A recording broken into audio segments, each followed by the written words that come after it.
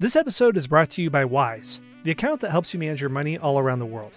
I lived overseas for many years, and one of the biggest bottlenecks to international living is money transfers. You want to withdraw money from an ATM to access funds from your American bank account, and you don't realize you're getting hit with a $10 charge every single time you do that. Yeah, that did happen to me. So if you're dining in dollars or want to do business in baht, what a Wise account does is let you send, spend, and receive money in different currencies. Wise is the easiest way to connect all of your finances internationally. This goes from a night out at a tapas bar in Spain to buying a property in the Yucatan. So if you're a digital nomad in Bali or want to send money back to mom, it's simple. And this is all without hidden fees or exchange rate markups. Wise works in over 160 countries, so your money's always at your fingertips. And over half of the transfers get their destination in less time than it takes to listen to this ad.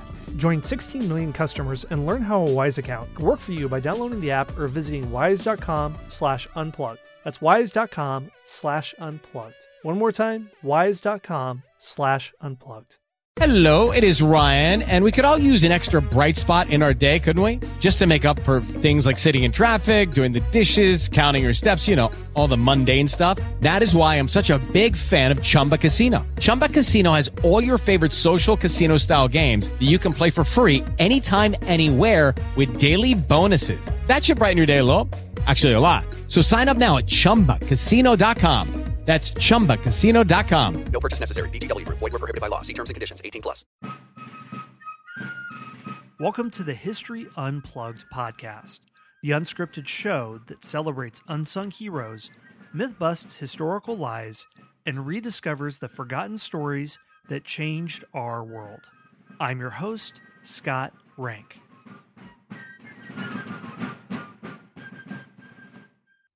Hi everyone, welcome to another in-between episode where I answer any question you have about history. Today's question comes to us from James Early. James is the editor of the Facebook site American History Fanatics, which I recommend you check out. And he asks me to talk about Brendan the Navigator. Okay, who is Brendan the Navigator? Brendan is a figure, some say real life, some say legendary, who is believed to have taken a voyage from Ireland in the 6th century to Iceland, to Greenland, and possibly down to the New World. The legend goes like this. After the death of St. Patrick in 461, 50 years later, there was another Celtic saint named Brendan who was continuing the work of converting Ireland to Christianity. He traveled all throughout Ireland to proselytize and establish monasteries, and frequently sailed to spread the gospel to Ireland as well as Scotland, Wales, and Brittany in the north of France. According to a 1,500-year-old tale, however, he embarked on a particularly epic voyage in the end of his life. A saint told St. Brendan that he had returned from a visit to Paradise. It was a land that lurked beyond the horizon. For 40 days, Brendan fasted and prayed atop a mountain on an Irish peninsula that points at North America.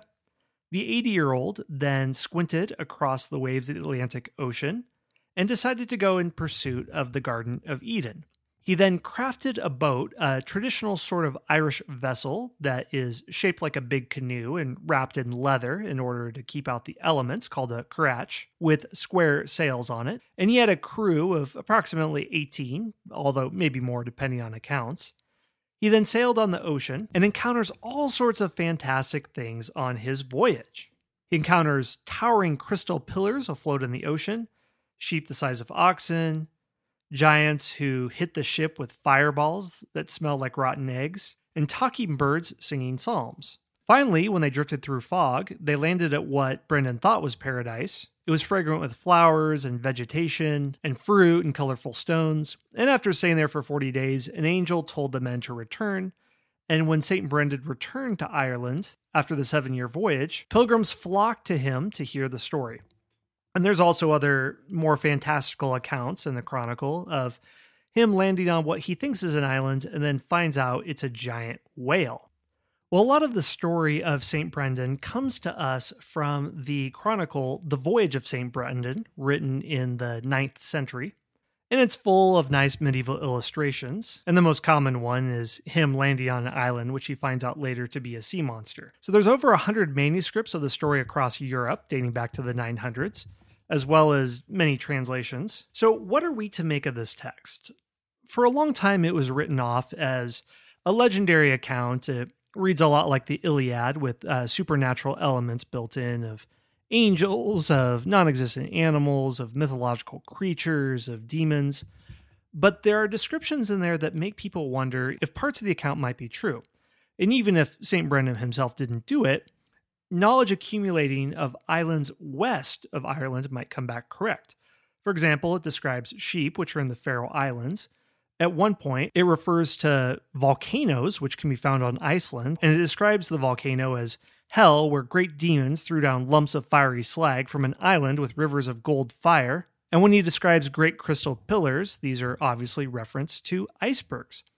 So it's very possible that if one were to take a shipping route from Ireland onto Iceland, then stopping at Greenland, and then arriving in the New World, you would see all these phenomena.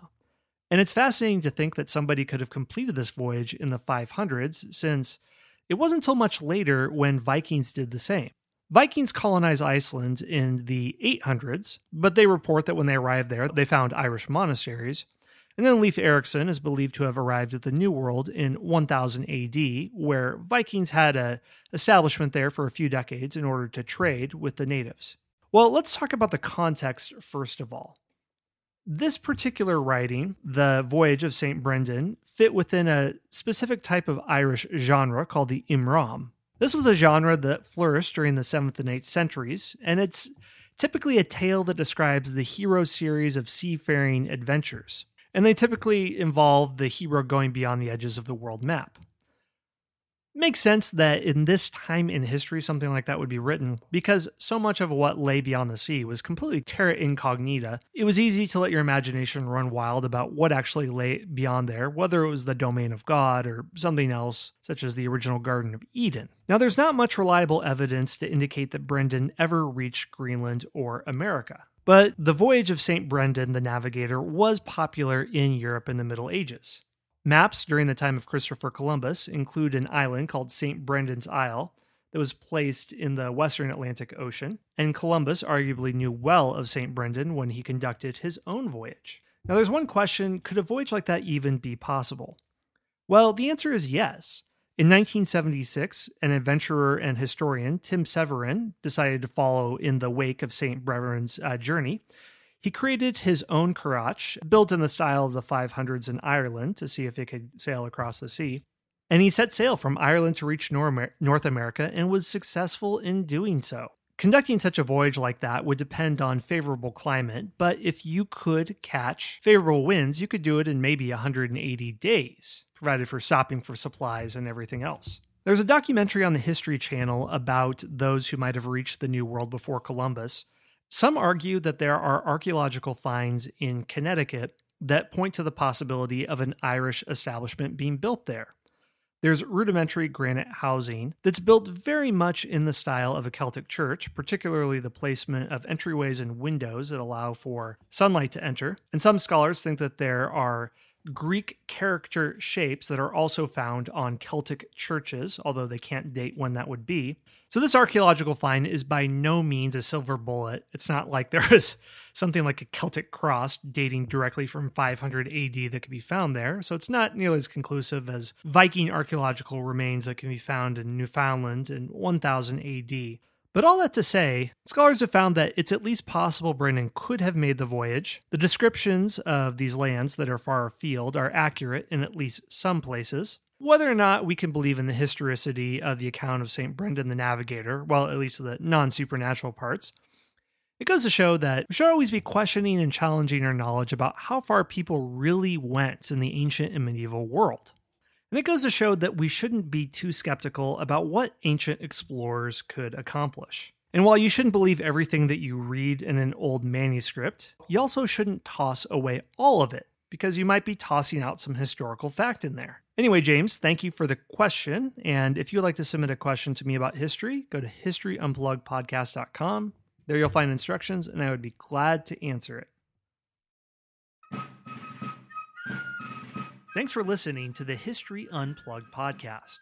Be sure to subscribe to the show to get your daily dose of all things history related, from ancient Greece to the Cold War.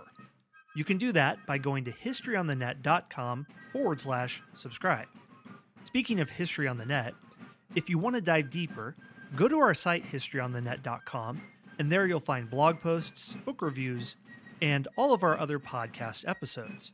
Plus, don't forget to rate and review this podcast so we can bring you the best daily history content possible. We'll see you next time at the History Unplugged podcast.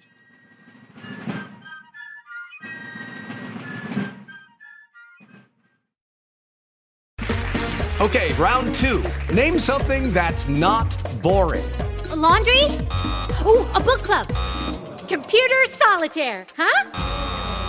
Ah, sorry, we were looking for Chumba Casino. That's right, ChumbaCasino.com has over 100 casino-style games. Join today and play for free for your chance to redeem some serious prizes. ChumbaCasino.com. No purchase necessary. Void where prohibited by law. 18 plus terms and conditions apply. See website for details. This episode is brought to you by Calitrin. Calitrin is a weight loss supplement made from collagen protein and digestive enzymes. Calitrin is designed to assist the body in repairing and rebuilding lean muscle using top-quality ingredients. The reason it contains collagen, which is the most abundant protein naturally occurring in the body, is because it decreases as we age. Because Calitrin rebuilds this critical protein, it promotes better sleep, more energy, less joint pain, and best of all, weight loss. I tried it for a month, slept great, felt more energetic, and noticeably shed weight that was gained over the holidays. Calitrin has an 86% success rate with their 90-day supply.